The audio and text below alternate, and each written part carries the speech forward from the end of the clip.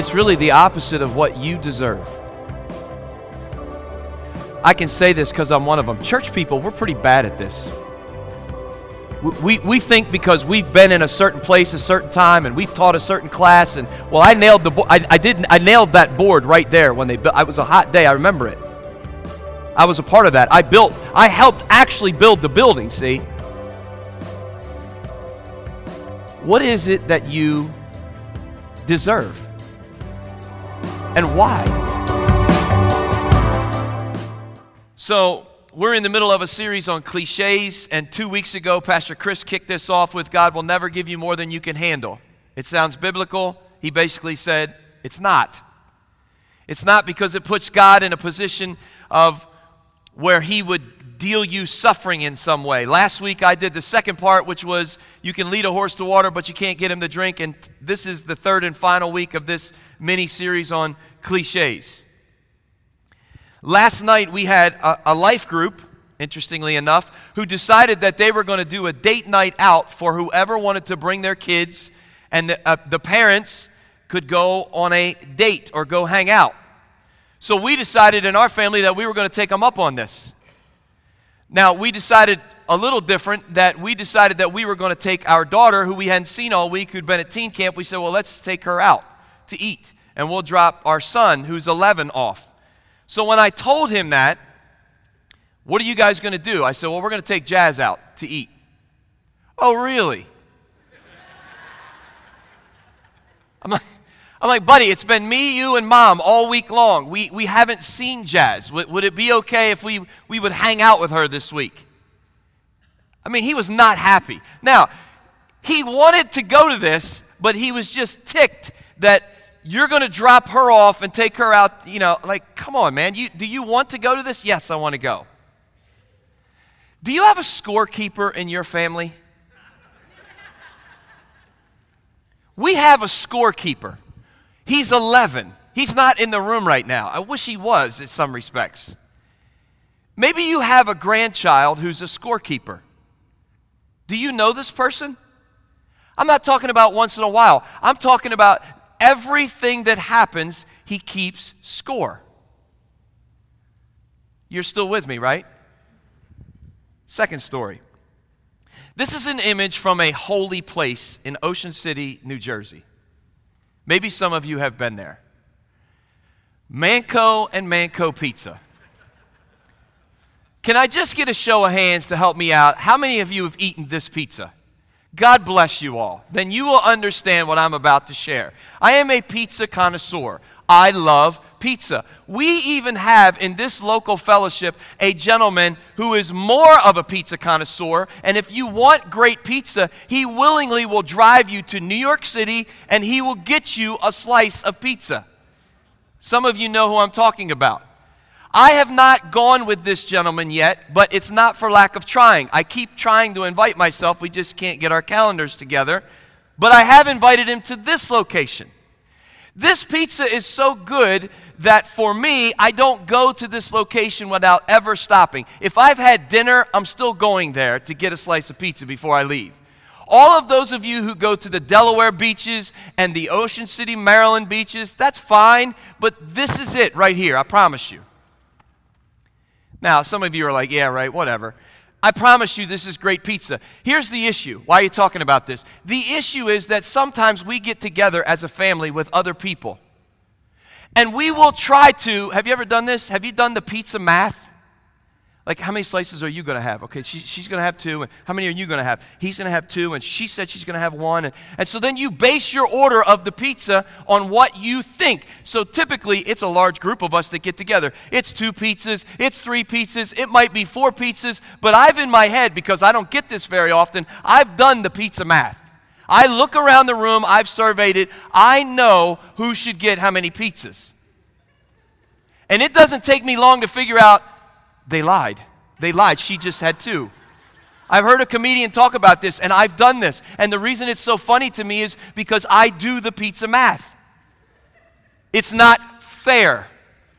I don't like it when people aren't honest, because if I drive all the way down there and we order the 4 pizzas, and people are, It's really bad when you get in the car and you leave and someone wants an extra slice, because now you can't go back. You're still with me, right? What's fair? Here's some quotes on fairness. A fair deal, a fair shake, be a fair game, fair and square, fair enough, fair to middling. I have never understood what that means. Fair-haired boy, fair-weathered fan. Listen, if you are a Phillies fan and you have watched for 3 straight days, there is no way you are a fair-weather fan after what they've done for 3 days. Fair-weathered friend, get a fair shake, all's fair in love and war. But here it is. Here's what I want to talk to you about this morning. Here it is. That's not fair. Now, I should have put my son's picture up here, but I didn't. I'm not talking this morning about basic, not even basic. I'm not addressing outright injustices in our world. There are those. And as Christian people, are you listening? You should be bothered by them. You should be impacted by outright injustices in our world. Whatever they are, you name them, however you want to frame them. I won't name them all, but they should bother you. That's not what I'm talking about. And I'm going to talk from 2 scriptures this morning.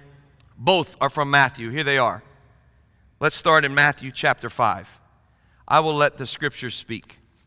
You have heard that it was said in Matthew chapter 5, this is the Sermon on the Mount, verse 38. You have heard that it was said, an eye for an eye and tooth for a tooth. What? Now this is Old Testament stuff. This is in Exodus, it's in Leviticus. This was the way it used to be. You were allowed to do this. Someone did something to you, you could do it back. Some of y'all want to go back to those days, right? Eye for an eye, tooth for a tooth. That was Old Testament stuff. This is Jesus' words, by the way. But I tell you, do not resist an evil person. If anyone slaps you on the right cheek, turn to them on the other cheek also. Oh, boy. And if anyone wants to sue you and take your shirt, hand over your coat as well. If anyone forces you to go 1 mile, go with them 2 miles. Give to the one who asks you, and do not turn away from the one who wants to borrow from you.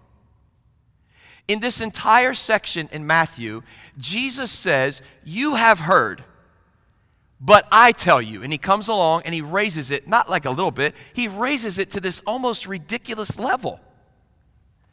You have heard that you shouldn't commit murder. I tell you, don't even be angry with people. How did we get there? You have heard, don't commit adultery. I tell you, don't even look at a woman. What? You have heard that eye for an eye. I tell you, don't resist an evil person. Well, that's a massive jump.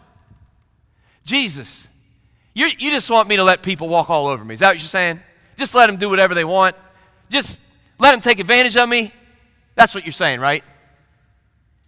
That doesn't seem fair. Wow.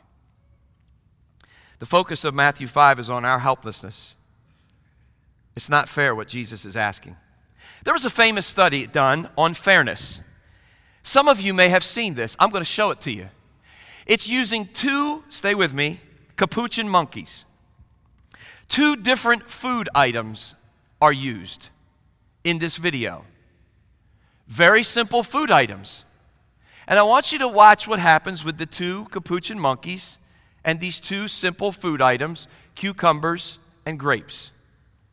We're talking about fairness. What's fair?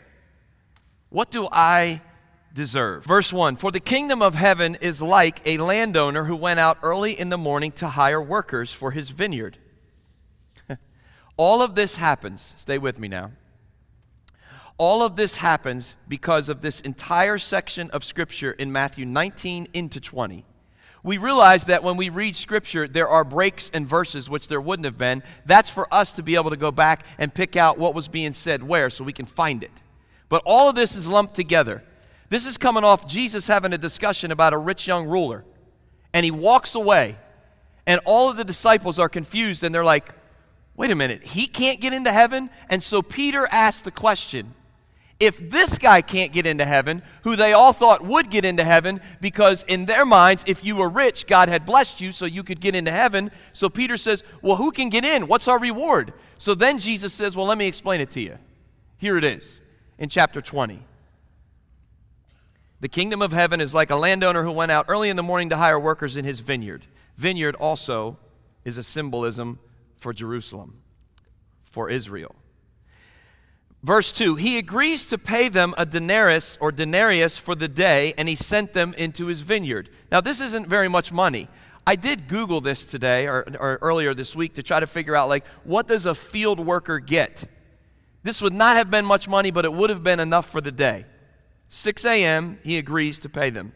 About 9 in the morning, he went out, and he saw others standing in the marketplace doing nothing. Verse 4, he told them, you also go and work in my vineyard, and I will pay you whatever is right. Verse 5, so they went out. He went out again about noon, and about 3 in the afternoon, he did the same thing. About 5 in the afternoon, he went out and still found others standing around. And he asked them, why have you been standing around here all day long doing nothing? Verse 7, because no one has hired us, they answered. He said to them, you also go and work in my vineyard. Verse 8, when evening came, the owner of the vineyard said to his foreman, call all the workers, call all of them and pay them their wages, beginning with the last ones hired on to the first. You can see where this is going. The workers who were hired about 5 in the afternoon came, and each received a denarius. Verse 10, so when they came, those who were hired first, they expected to receive more, but each of them also received the same payment, a denarius. Verse 11, when they received it, they began to grumble against the landowner. Verse 12, those who were hired last worked only 1 hour, they said, and you have made them equal. Here's the rub. We believe that fairness is about equality. You have made them equal to us, who have borne the burden of the work and the heat of the day. But he answered one of them, I am not being unfair to you, friend. Didn't you agree to work for a denarius? Take your pay and go. I want to give to the one who was hired last the same as I gave you. Don't I have the right? You had a right to come work. We agreed what it was going to be. Don't I have a right? Don't I have a right to do what I want with my own money? Or are you envious because I am generous? So the last will be first, and the first will be last. Wow. Let me give you some thoughts on this. Do you notice in this story, a parable is a made-up story. So Jesus' response to Peter is a made-up story to get a point across. Several points across, but there's one I'm going to drive home with you here. He negotiates with the first group only. 6 a.m., he negotiates with that group. Then there's a 9 a.m. group, a noon group, a 3 p.m. group, a 5 p.m. group. So there's 5 groups. He only negotiated with group number 1. The rest, he just said, just go, and I'll give you what's fair. Just go to work. And the first guys are not happy. They agree that it's a fair wage, so really it's on them. How about if we just had, I was going to do this, like if we just had like 6 a.m., 9 a.m., noon, 3 p.m., 5 p.m., if we just had 5 people stand here and I just passed them out money after they had worked, why doesn't he do it in reverse order? Why doesn't he let the guys who came last, like, you know, the 6 a.m. guys, let's pay them and get them out of here. They wouldn't even see the other guys. They wouldn't have to endure this. Man. Don't you like how he refers to them, even in their grumbling, as friend? How does the Savior refer to you in your grumbling?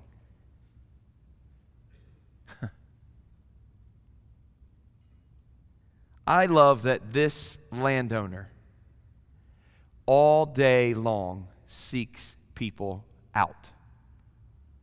It wasn't a one-time deal. He keeps going, and he keeps going, and he keeps hiring, and he keeps trying to help people. It's interesting that in Matthew 19:30 it says, "But many who are first will be last, and many who are last will be first." And then he reverses it in chapter 20, verse 16, the last will be first and the first will be last. What is it, a math problem? The last will be first, the first will be last.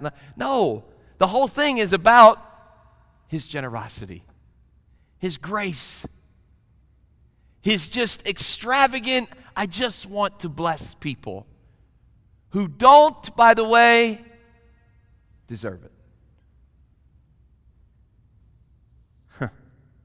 So what do you deserve? What is it that you deserve? The Lord is gracious, and he demonstrates in various ways that these guys like us, they just don't recognize it. They want recognition. They don't recognize that the landowner is gracious, and they want recognition. Here's my questions for you as I close. Does it bother you? Are you listening? Does it bother you to see others do well? Does it bother you to see others do well who in your mind don't deserve it? Does it rub you the wrong way a little bit? You say, "No, I'm good. Let me get a little closer to home." How about with your kids? Does it bother you when your kids, you think, are not getting quite what they deserve? Does that bother you? And you look at the other families and you think, come on now, Lord. What is it that we deserve? Do you have trouble celebrating the success of other people and the graciousness of God? Here's the issue in our world right now. It's not an issue, it's a good thing, right? Here's a screenshot of, I don't know, all these different social media logos, right? And it's, while comical, just like the capuchin monkeys, our issue is for many of us, not all of us, because not all of us are on social media. But this is the issue. The issue is that we know what's going on pretty much in everyone else's world, or so we think. And so on this social media world, we look and we compare and we just figure that they've got it all. And it's like the monkey who looks to the left. He was perfectly fine with the cucumber. These guys were perfectly fine at the beginning of this story with what they agreed to. And then they saw something else. And man, that just stuck in their craw. I have no idea where you're at, but I'm going to tell you, there are things that I know about certain people in my life that I still have to surrender. I'm telling you, it's a work in progress where I am still wrestling with, Lord, I'm just being honest. When do they get found out? When do they get the justice that you have promised? Because I'm not seeing it. And then I feel bad because I'm like, why does that bother me? It's not for me to be concerned with. How's that going to help me? It's not. I'm really attracted to generosity. It comes in many, many forms. I love to celebrate others. I'm learning it. I want to show you this closing story. And you say, well, this is an easy one to celebrate after we watch this, but I think this is the kind of level of celebrating others that Jesus is trying to talk about. I try to come up with what I think visually would speak to you more than my words. This is a beautiful story about a basketball player on a team who's disadvantaged. And his opponent, I don't know if he's a Christian, but his opponent is so moved that he has to live out of generosity. How you doing in your celebration of others? It's really the opposite of what you deserve. I can say this because I'm one of them. Church people, we're pretty bad at this. We think because we've been in a certain place a certain time and we've taught a certain class and well I nailed I nailed that board right there when they built. It was a hot day, I remember it. I was a part of that. I helped actually build the building, see? What is it that you deserve? And why? It's the opposite of this just living out of generosity and the graciousness that he pours in all over you. When people look at your life, do they recognize that in you? A joy in just this. And I'm not going to keep score. And it's not always about the recognition. And I'm not picking on anybody. You guys are awful quiet today. I'm just asking you. I'm just trying to challenge you and say, how you doing with this? Are you into fairness? Because our idea of fairness is not the kingdom's idea. You do know that, right? How you doing with this? Are you willing? Are you excited? Is there any part of your heart that is overjoyed in celebrating others, and maybe even celebrating others who don't, in your eyes,